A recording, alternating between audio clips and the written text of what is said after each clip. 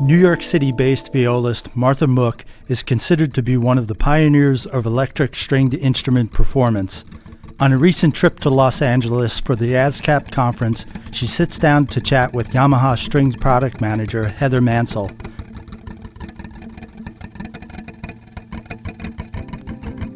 Please join us for this podcast interview while Heather talks to Martha about her fascinating, award-winning career as one of the trailblazers in electric string.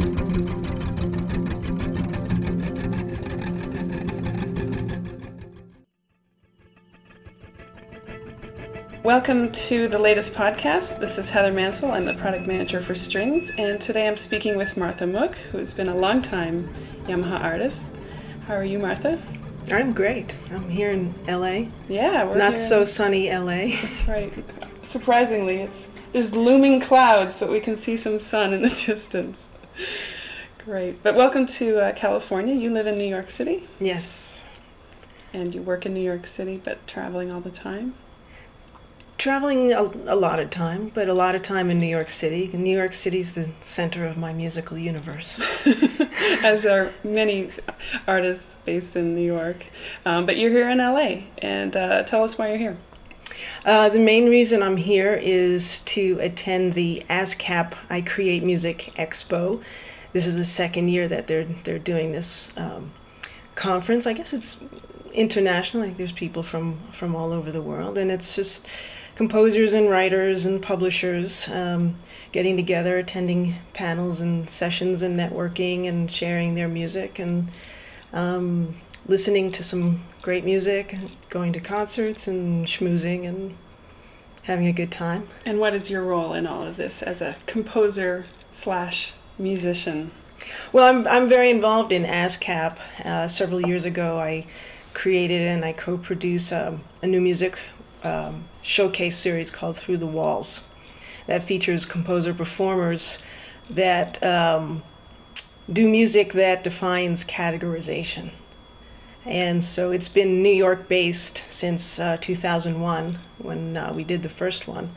And so I'm out here spreading the word on that to try to bring it out here as well, and just spreading the music and the good vibalso, I guess. Are you playing at all on this trip? No, I left all my instruments at home on this trip. I've also been able to schedule some meetings. In fact, I had a meeting with a filmmaker yesterday who has used some of my music in his film. So we were talking about that. And that's the thing you do in LA, I guess. I guess so. Well, it's both, I guess, yeah, it's a music city. It's both composers and players. Last time you were here, you were on the Barbra Streisand tour. We were rehearsing here, and we went and did the national tour, and our last concert was out here at the Staples Center. Yeah, I remember sitting up with you in your hotel room and looking out over the 405 freeway, and you just saying, "Please come to me." It was all a good thing. So you've worked with some incredible artists over the years, including David Bowie, Philip Glass. Yep. How has this influenced your playing or approach to playing music? Well, I mean, I have been so fortunate to play with some of these amazing artists. And, with each one that I work with, I gain a whole lot, if nothing more than just the experience of working with them and seeing how they approach making their music, which informs me of maybe another way of looking at how I approach my music, how they deal with the musicians generally with lots of respect for the musicians that are playing their music. And sometimes there is give and take involved.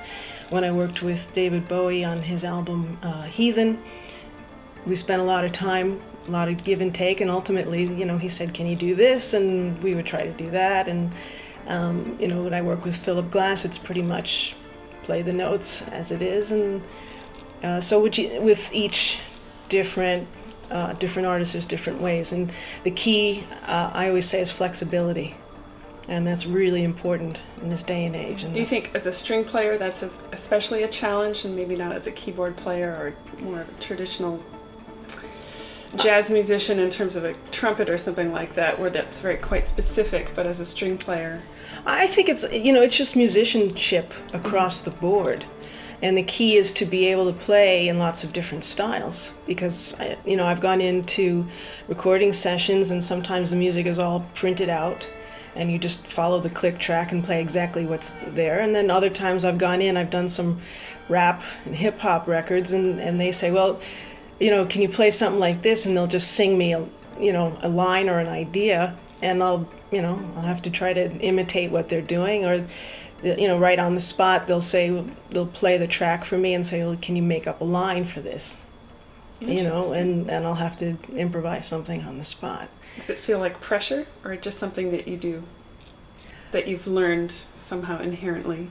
It's an art you have to learn, because knowing how to play an instrument doesn't guarantee you're going to be able to play something on the spot when somebody says, can you play something that goes along with this track?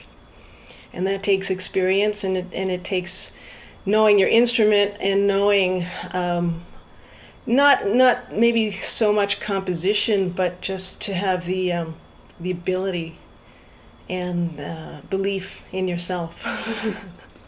And that takes practice. Yeah. When people ask me about improvising, I always say, shut yourself in your room, close the shades, turn out the lights, light a candle, and just start playing. Play along to some records or whatever. What was a turning point for you, maybe as a student? Obviously, you grew up with a classical background, as many string players grow up with a very traditional classical background. But then something changed for you. I started on the viola, in fact, not on the violin, and as many violists do. But I started on the viola, and studied privately for a number of years. And I think the beginning of my awakening as a creative persona, I guess, was being introduced to the music of Jean-Luc Ponty. I think that he was still is a major influence for a lot of string players. In what way? Just the palette of sounds available to a string player was like tripled, quadrupled, to the 100th degree by listening to him, because number one, how he could play as a jazz and an improviser. And fusion, or whatever other label you want to give it, but he also used electronics in his music, and he used a 5-string violin, and these were new concepts. And when I started entering into that world, there weren't that many 5-string electric violins to be had. There were very few. There were no violas.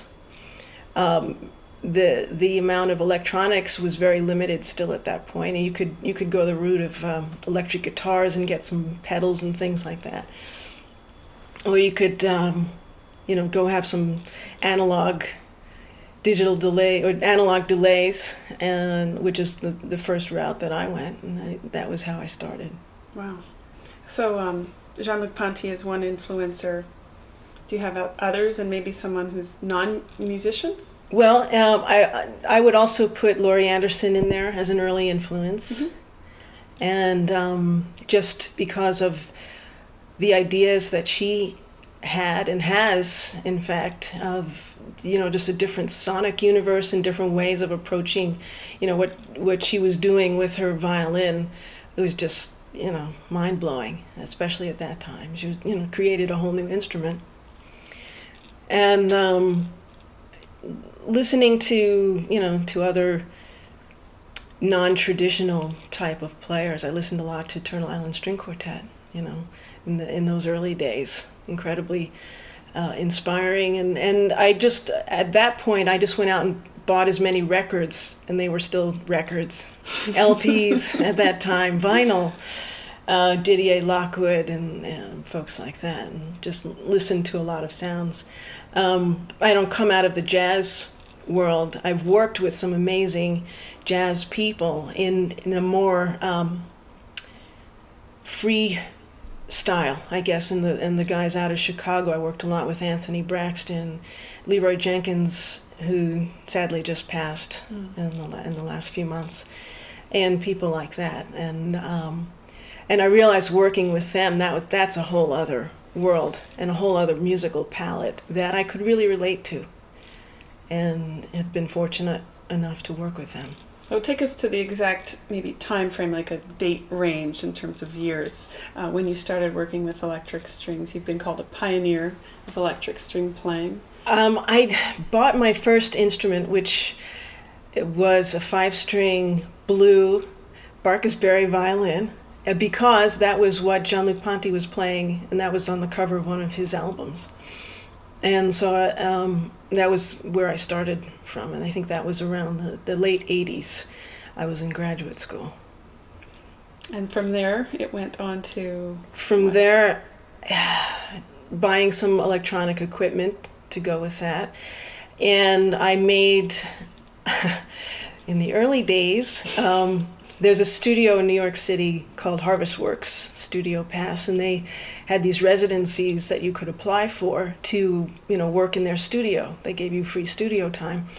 So I made a tape, and the way I made this tape was I had this little tape recorder with a microphone, and I had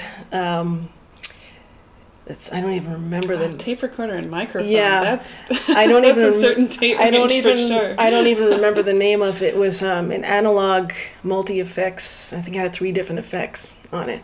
So I plugged my instrument into that, put the microphone in between a set of headphones. So the headphones were coming out of the analog effects processor. Put a microphone in between the headphones and covered that with a towel. And I recorded, just 5 or 6 improvisations. And I sent that tape in, and they gave me the residency. Wow. And that was like a turning point, I'd say, because through that I was able to start recording some of the pieces that ultimately got on my first CD, and Harmonic Vision. Mm-hmm. So after the analog experiment, what was the next step? The next step was then to just start playing out. That also opened the door to, at that time they had this festival, let me see if I can remember the name, Festival of Women Improvisers, I think. And they accepted my tape and my proposal to do a piece, and they gave me a whole evening in which to present my music, and I created a whole new piece that was called Negatives of an Inhibition, which, if anybody really thinks about it, is sort of the inverse of pictures at an exhibition. Yes, interesting.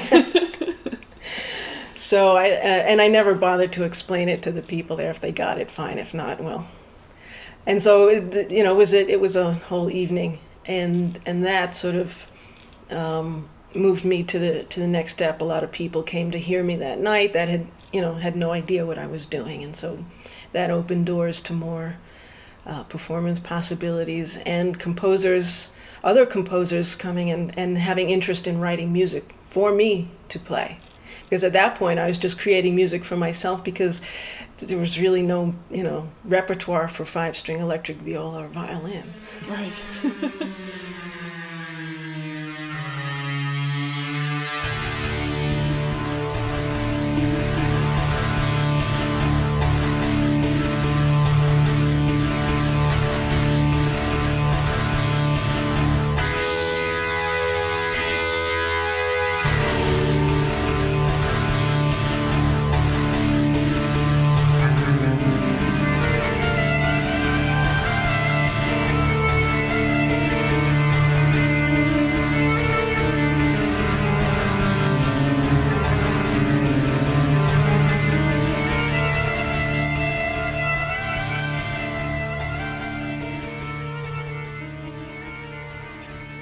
As an electric string player, Martha, how did your relationship, your long history with Yamaha begin? Well, it sort of happened by accident, I guess, because way back when, it must have been, I don't know, maybe 9 or 10 years ago, when my first entree into Yamaha happened. It had nothing to do with strings. Yeah, and strings has only been in existence as a department for about 10 years. Right. And at that point, they weren't doing the electric strings or that whole genre at that time. I was attending.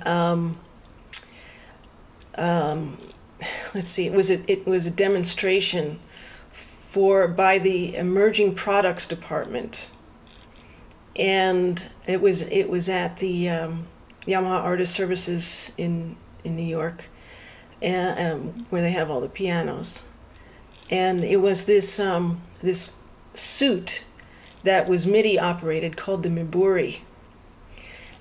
And it's a whole other story as to what I was doing there. But I was invited by a friend of mine to see this because there was interest in a project which I was involved in. Anyway, so we sat through this whole demonstration, which turned out to be interesting, and we ultimately used this Miburi suit. It was one of those things where, the person wearing the suit, if they moved their arm, there was a trigger in the elbow, and then there was a trigger in the shoes, and there was a trigger in their shoulders, and it was very choreographic, and we used it in some interesting things. But I met the head of the Emerging Products Department, which was Carter Schult at that time, and we were talking, and he said, and I told him what I did, and he said, "Oh, by the way, we're in the process of developing this silent violin.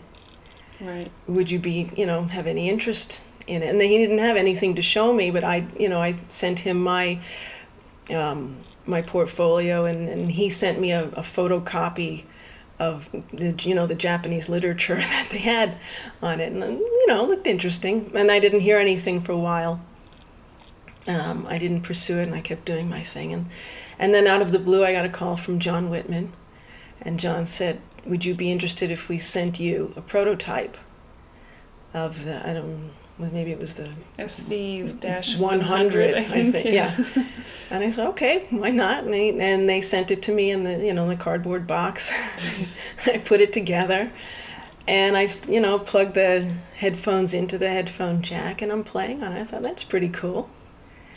And then they invited me to do some demonstrations at a couple of different conferences, and then they did this big sort of media blitz, and I was invited to demonstrate it at all these different media gatherings for newspapers, and I did a whole bunch of news, CBS News and CNN and ABC News and all those different outlets where they were showing the silent products. So I would have it would be this trio with myself and a trombone player with the mute, and Tony Verderosa on the electronic drums, and we would just jam, and it was a big sort of a funny thing. We would all be playing away, and nobody could hear what we were playing until they picked up the headphones. Wow. And so we did a lot of those, and it was fun. And I remember particularly one event, and the sign at the door said "Silent Press Conference." I thought, well, there's sort of poetic justice in that. So I played that, for a while, and I wasn't sure what the plans were. If to develop that any further. Immediately, though, I had some comments as far as different things. The output on that was just a mini jack. It was an 1/8 inch, and I said, well, the standard, is a 1/4 inch plug for most instrumentalists, and it was running on two AA batteries, and the standard is usually 9 volt. So I gave them my whole list of suggestions and things like that, and I said, and you of course have to do the viola. And they said, well, we don't really have plans to do a viola model, but we're coming out with a cello. So the next instrument that came out was the silent cello.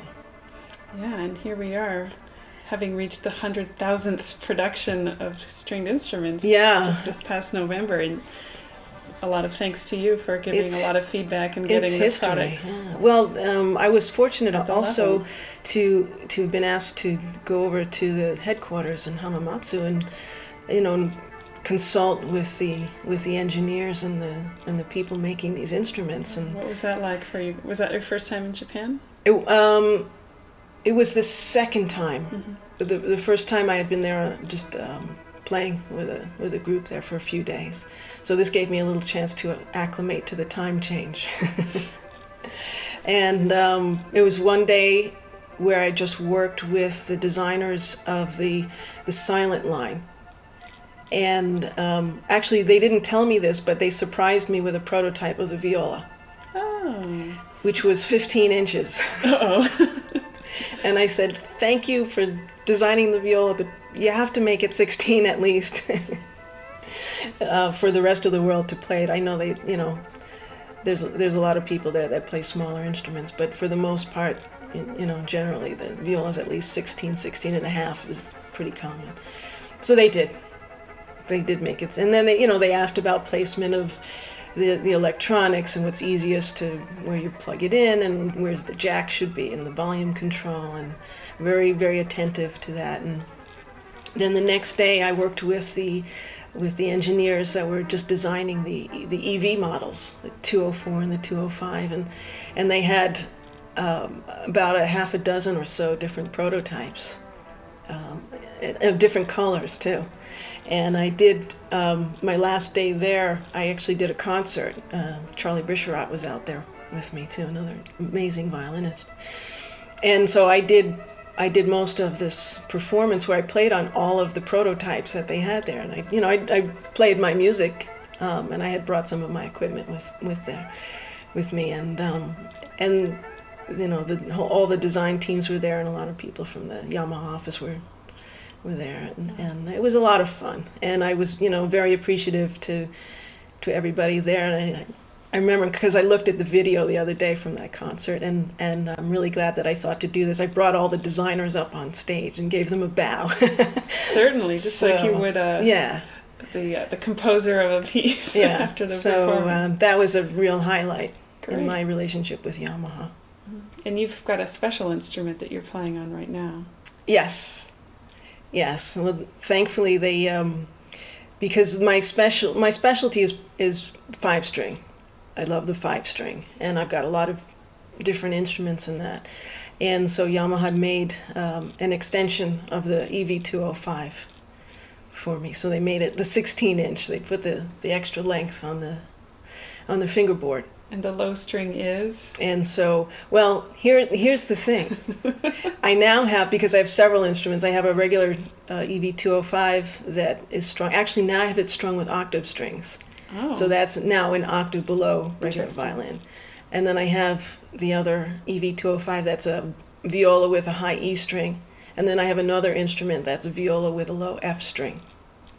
And I'm going to actually be playing all of those instruments next week. I have a show coming up at a venue in New York City called The Stone.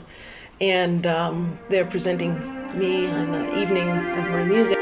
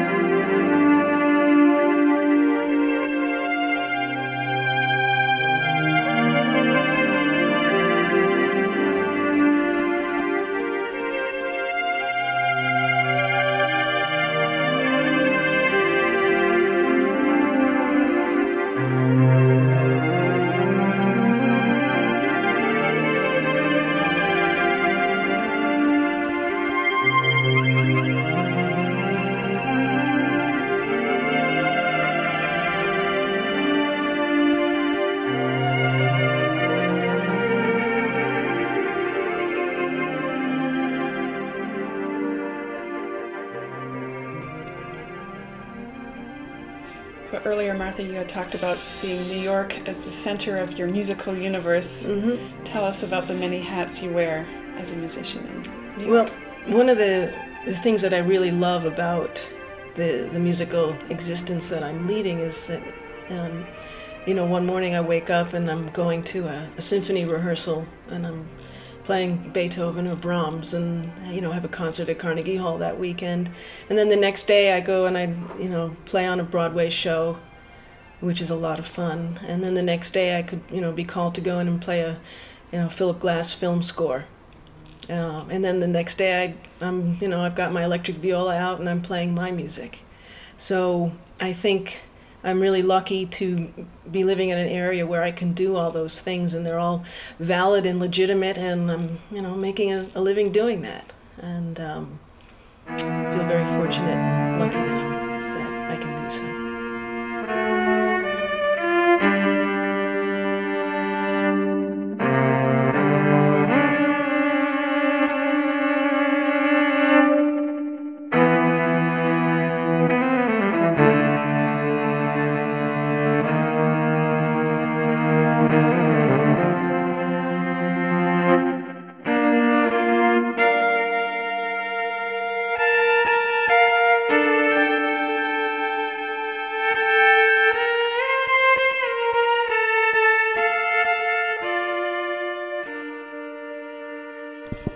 You've done quite a few clinics for string students. Could you tell us about some of the clinics you've developed and anything coming up?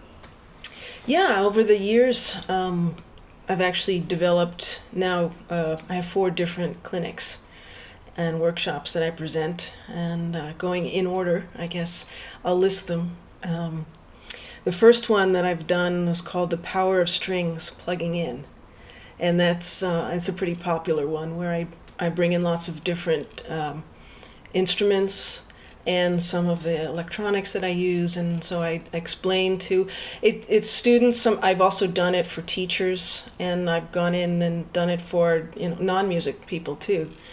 They have a great appreciation for it. Just showing them my approach to making music and how I use the instruments and the electronics, and I leave a lot of time for questions and answers because people have never plugged in an instrument before. There's a big unknown area, like, how do I start? How do I find an instrument? How do I find, what do I plug it into? What's digital delay? What is, what is echo? What is flange? What is chorus, reverb? So I explain all of those things.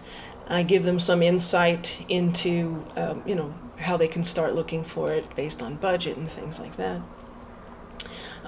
Another one of my clinics is called Zen and the Art of Conceptual Improvisation. And that, I've even done that without instruments. And it's building up people's confidence about approaching music when there's not these little white paper with black notes all over it. How do you go about creating sounds? And, a lot of it is reaching inside and just seeing where your soul is in terms of how you approach making music and being comfortable in that. And 2 of the latest clinics that I've done, and I presented last year at the American String Teachers Conference, is called Playing with 5, and in parentheses, strings, that is. And that is really delving more specifically into 5-string instruments, violins and violas. There are cellos that exist, and certainly basses too, but my specific interest and level of expertise, I guess, is with the 5-string violin/viola. And the whole interest in that is the instruments that are now currently on the market that are available, a lot of them from Yamaha and beyond. The electronics that you can use with them, it's just unlimited what you can plug it into. But now there is a shared literature that both violinists and violists can play. And so, certainly the music that I've written over the years can be played now by violinists and violists on whatever 5-string. You can have a violin-sized 5-string instrument. You can have a viola-sized 5-string instrument. So that whole genre's really opened up, specifically in the last few years, that there's now music available for people to play. And so what I do is I introduce lots of different instruments, because I like to show what's available out there and certainly leave the choices to the people. and the music that's available. And there are other people writing for 5-string instruments, for 5-string violin, viola. Now, violinists may have to learn alto clef. You may have to learn that C clef. Certainly, violists learn treble clef from the beginning. So that's a growing industry. And the other clinic that I present is called Violas on the Verge, and that's very viola specific. But I just realized that there are more and more violists like myself that are branching out and playing music beyond the concert field. And I did a lot of research and opened it up, did a lot of searches on the internet, and heard from people from all over the world. And it's really interesting as people doing crossover, they're doing bluegrass and jazz and country and any kind of style that's out there. Why do you think is there a resurgence of viola popularity? Is there something about that middle voice? I mean, the viola is a special instrument. Yes, it is. And it's, it comes from the soul, and that's how I approach it. And I mean, there are a lot of people out there playing it, and I think the more people that understand what it can do now, especially with the 5-string, especially, you add electronics to it, composers that are writing for it. I mean, I always thank Paul Hindemith for, just like basically doubling the size of the viola repertoire when he created the whole, all of his works. And now the viola is a legitimate instrument. I mean, for so many years it was, kicking and screaming to be a solo voice. And, as soon as you plug instruments in, it's a level playing field. I can turn my volume up to 11 just as anybody can. So I can compete with electric guitars now, which is, amazing. So, although one side note I have to say, whenever I do play with electric guitars and drums, as soon as we start playing, inevitably the volume creeps up, and ultimately I'll just stop playing and look at them. And I'll say, look, you guys, okay, guitars have frets, I don't have frets, And my philosophy is always, if you can't hear yourself, then you have to play softer. Exactly. So what is coming up for you with these clinics? Do you have, are you going to be presenting? Yeah, it looks like there's a lot of clinics coming up. I'm still waiting for exact dates and things, but I've been asked by several universities and high schools and conferences to go in there and do different clinics. What's nice is that I don't always do the same one, so it mixes it up, and I get to offer the different clinics. So we'll see when the calendar finally emerges. You can see it on my website because I post everything on that.